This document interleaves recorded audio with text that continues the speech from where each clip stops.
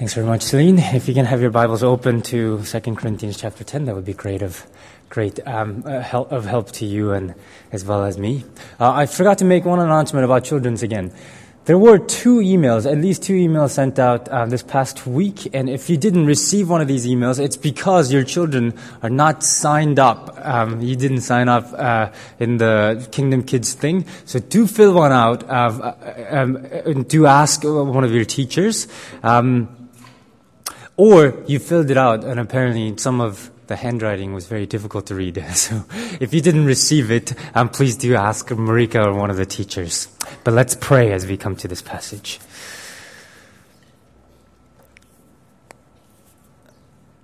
Lord Jesus, we thank you so much that you are a speaking God.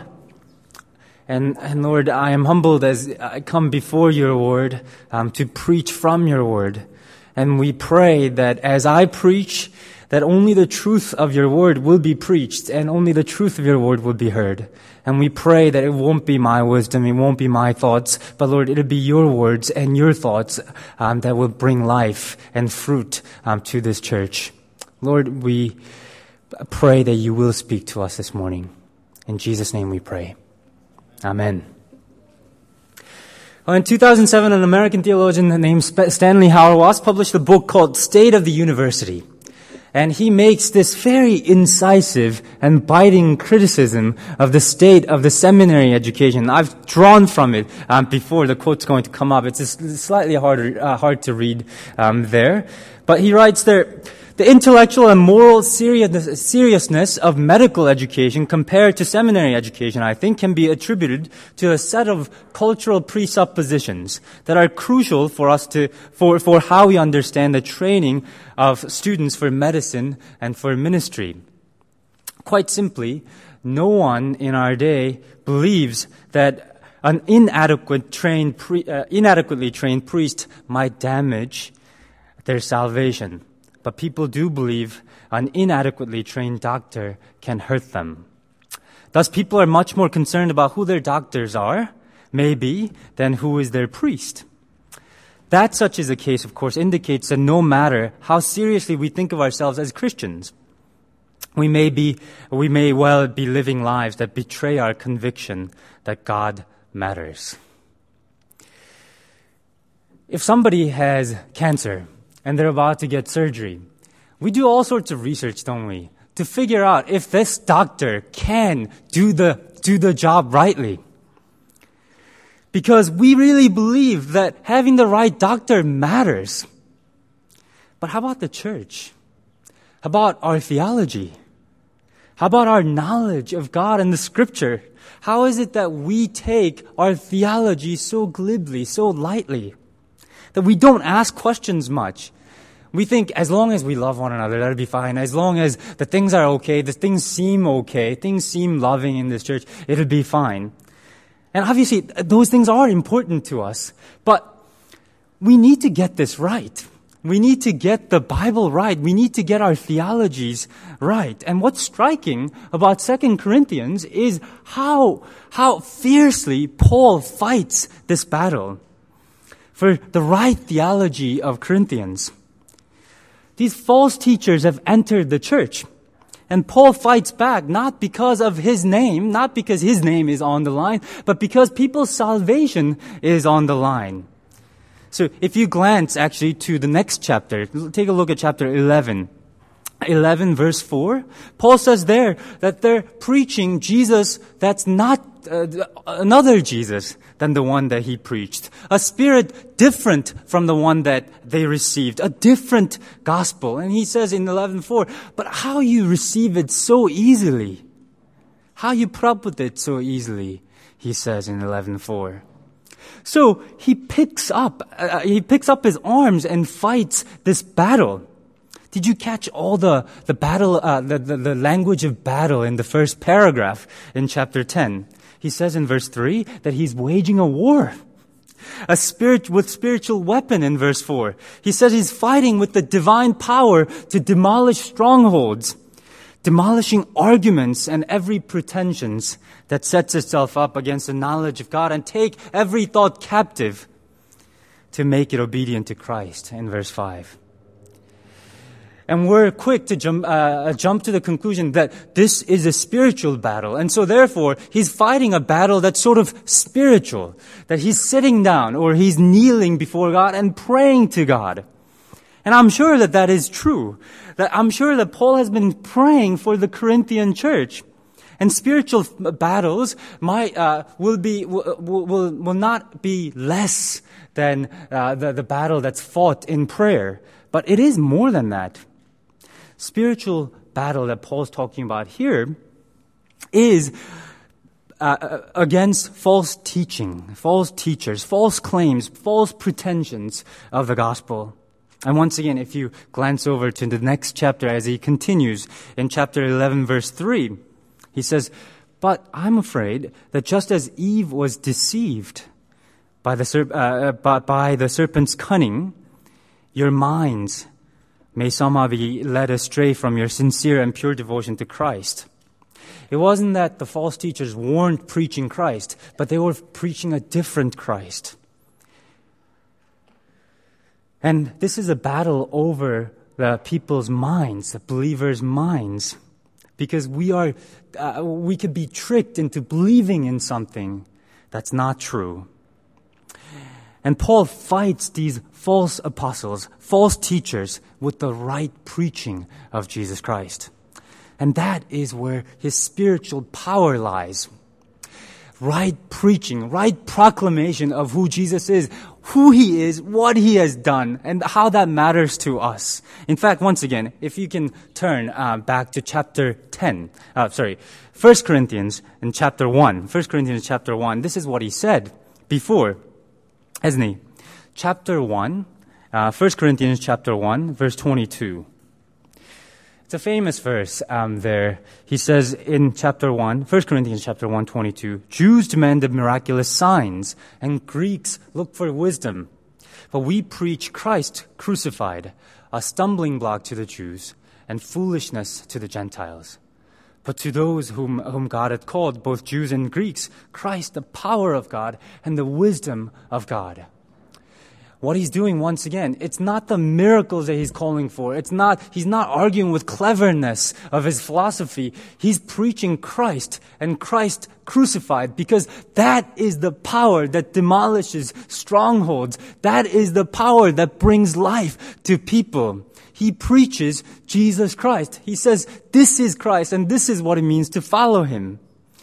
So how we fight this battle is not majoring in philosophy. How we fight this battle is not praying for more miracles that will dazzle people. It's by majoring in and preaching and right preaching of Jesus Christ. And as he preaches, after he preaches Christ, he says, if you turn back to our chapter 10, 2 Corinthians chapter 10, verse 5, he says, he will take captive every thought and make it obedient to Christ. What that means is that he will evaluate every claim, every theology that's out there to the life and the teachings, the death and the resurrection of Jesus Christ.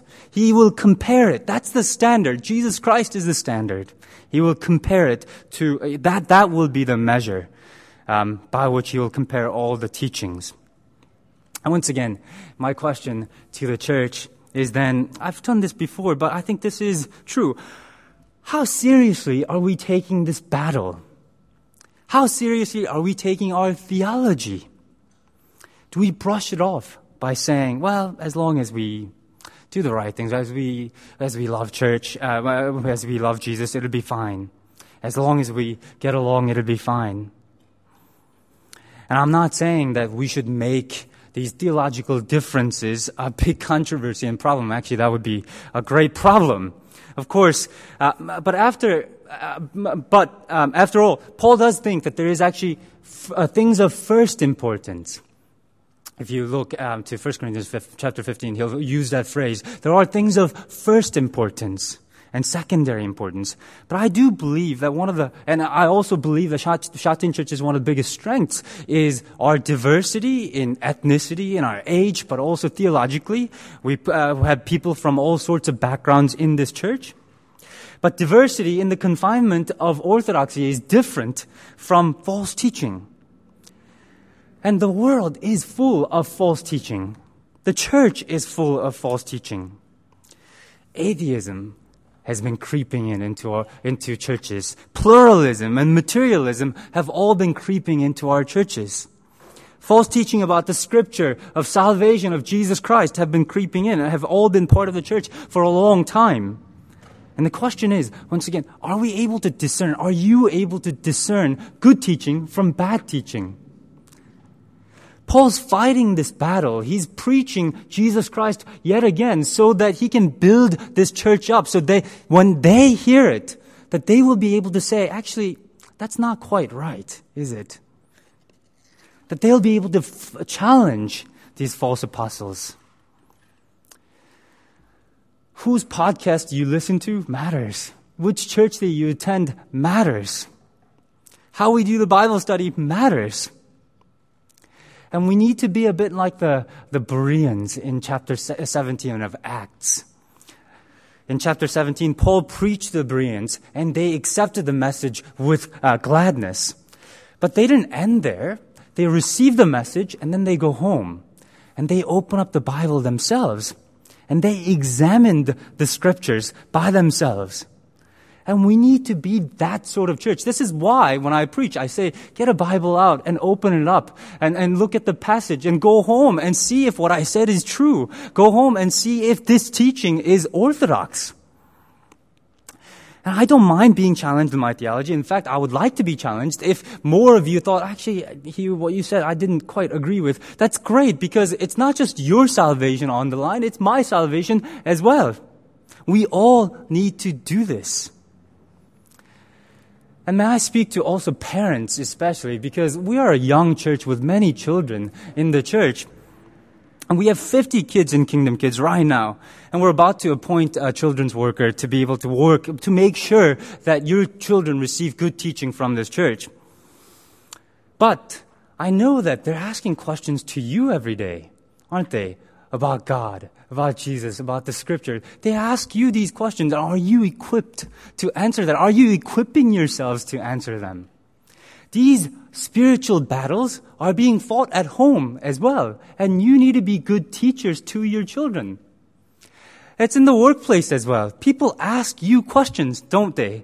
Because you are Christians, because you're wearing a little cross, and because you've been known to be Christian. People will ask you questions.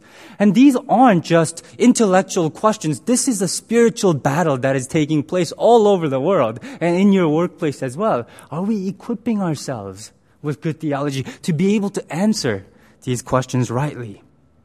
We have that responsibility. Let's go and equip ourselves. Let's fight this battle well. But then if you're asking yourself, how do we know who to trust? How do we know who to learn from? How do we choose a church? Well, that's a complicated question. There isn't an easy answer. But let me start out by saying what not to do. So we do not judge a minister, or a church by worldly standards. And for many different reasons, as I was going through the ordination process, I didn't say this in my interview as you were interviewing me for my job, but there was a time where I almost didn't quite make it in my ordination process. Something they thought was not quite right with me, and so I had to do some remedial work. Anyway, but I think I take comfort in the fact that actually Paul would have had a hard time making it through the ordination process, I think. You see, he didn't have a bold speaking voice, did he? He apparently was a forceful writer, but he came across as timid, as he writes in verse 1, and he repeats that in verse 10 again. For some say, his letters are weighty and forceful, but in person he's unimpressive, and his speaking amounts to nothing. His speaking is unimpressive and it amounts to nothing. Well, these are not a very good assessment for a person who will make his living by speaking, by preaching, is it? And we know that that wasn't the only fault that these false preachers were pointing to. He didn't have the right recommendations. He wasn't spectacular in his wonder-making. They could say that he was unemployed and maybe unemployable. Why is it that no one has paid him for his ministry? Paul, unlike these successful teachers, were going through all sorts of trials. He didn't look successful. And Carl will talk about that next week a little bit more as he preaches from chapter 12 and 13. But these are worldly standards. And Paul says we ought not to classify ourselves or compare ourselves with those who commend themselves, with the standards of each other, standards of the world. He ought not to, because that's unwise, he says. Instead, if you glance over to the last verse, verse 18 of our chapter, he says that we need God's recommendation. For it is not the one who commends himself who is approved, but the one whom the Lord commends. The standard by which that we should be judging is not by the world's standards, but whether that person is being used by God. And that person is preaching has the right focus. And he will boast, not in the worldly things, but he will boast in Christ. And it'll show us that he's absorbed in Christ. He'll boast about how God has used Paul, how he's absorbed in Christ, whether we can see the evidence of Christ working in his life.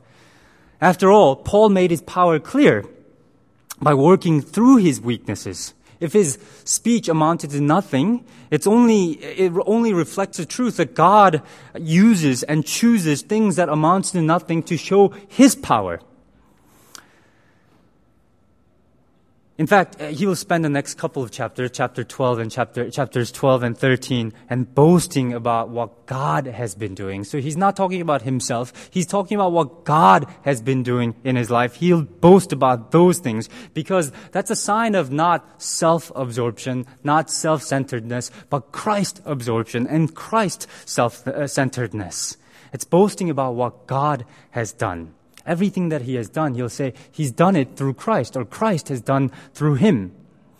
And there is, once again, I know that Carl will speak more about this, there is an enormous encouragement here. So we need to find out whether this person, if we go to a church, we need to find out whether this person talks about Christ.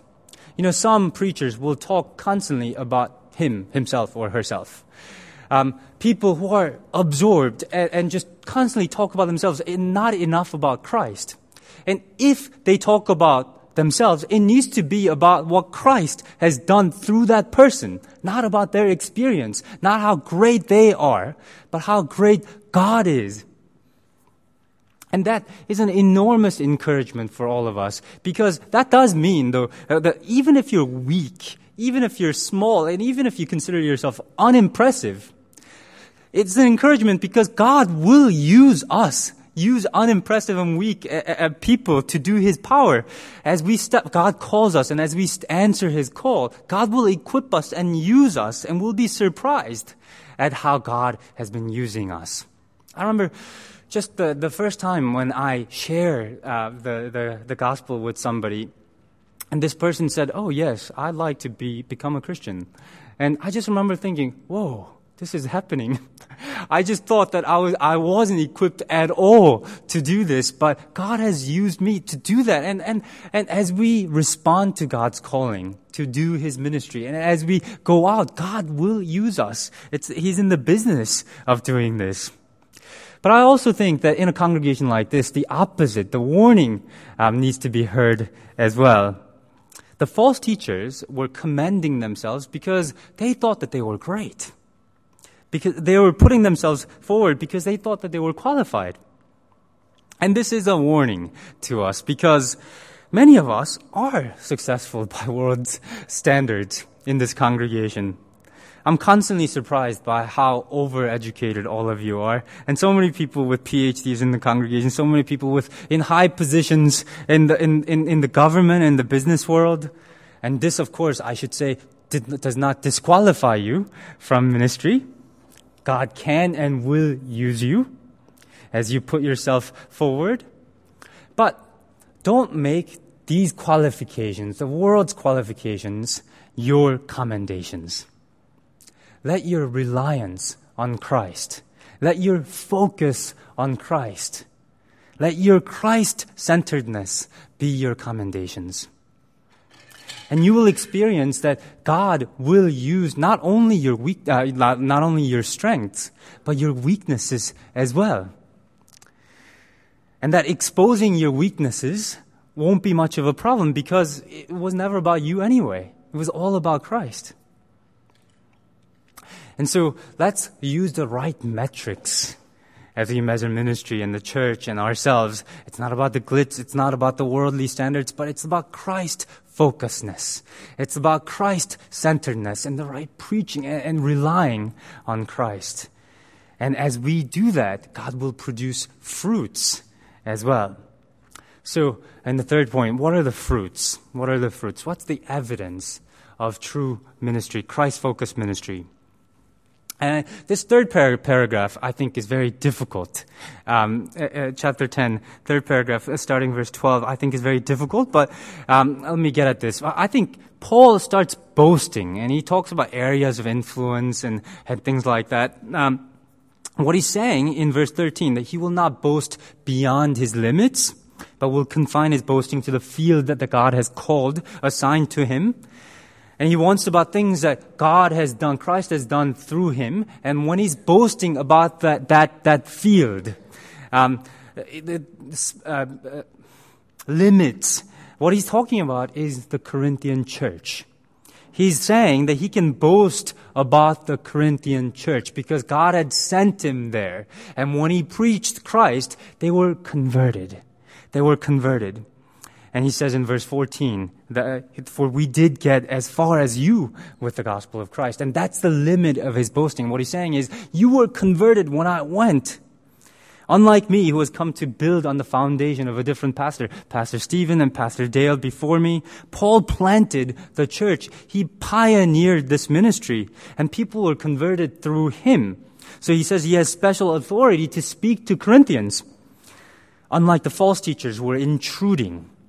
He says something slightly similar in verse 8, that he had been given that authority to build the church. And he will boast about the church, about what God has done through him in making this church, in building this church. He says that he has been given that authority. He will boast about that. What he's saying really is the fruit of ministry, his Christ-centered ministry, was conversion. True conversion of the people. People came to know Jesus, he says. He says that he has God's commendations, and the evidence is them. Remember a couple of chapters before, he says, you are my letters of recommendation. He's saying the same thing here. That you should know that I'm the right apostle because of you, because you were converted, he says. And so for us, I think what that means is the fruit of right Christ-centered ministry is true conversion. People coming to know Christ. And then he adds another fruit in verse 15. Our hope is that your faith continues to grow. As he continues to minister to them, that their faith will grow, their discipleship will grow. So what to look for in a church? I think faithful preaching, teaching of Christ, but also if that is happening, people should be coming to know Christ. And our discipleship, our faith in Christ should be growing. We should be growing in our discipleship. And these are difficult to gauge, but we must look for these because building church is why Paul was sent to that place. That's why the church exists. And once again, I'm going to quote Stanley Hauerwas and William Willimon. And as he thinks about the contemporary church, he thinks that this is not happening. True conversion is not happening, and true discipleship is not happening. And so he writes in a book called Resident Alien, atheism slips into the church where God really does not matter. As we go on building bigger and better congregation, and he calls that church administration, confirming people's self-esteem, worship, enabling people to adjust their anxieties brought on by their materialism. He calls that pastoral care. And making Christ a worthy subject for poetic reflection. He calls that preaching. At every turn, the church must ask itself, does it really make any difference in our life together, in what we do? That in Jesus Christ, God is reconciling the world to himself. As anybody knows, such a question is hard to keep before us. Does it really make any difference in our life together, in what we do, that in Jesus Christ, God is reconciling the world to himself? This is difficult to gauge, but it's a question that we must be asking ourselves constantly. It's not about the number of people. It's not about the growth in our finances. It's not about how passionately even we sing these songs. It's not about these things. They're not the right gauge. The church exists so that people will come to know Jesus Christ and follow him, that there will be true conversion and there will be true discipleship. And this is, once again, I think every pastor's biggest fear, that as they work, as they devote their lives to this work, as they preach Jesus, we look back and we think, well, we've grown in these ways. We've grown in numbers, we've grown in finances, we've grown in sort of measurable metrics. But I think our fear is, are we growing? Do people truly know Jesus? Are people truly growing in Christ? And so we fight these battles. That's the spiritual battle that we fight. So we try to preach Jesus Christ with the right teaching. We try to take every thought captive to Christ. For your sake, but for mine also. Right theology is important. Right preaching is important. Preaching of the right gospel is important. Reliance on Christ is important. For all these things, only these things will produce right, true conversion and growth in our discipleship. But once again, this is a spiritual battle that's fought in words, but also in prayer. So let's pray together.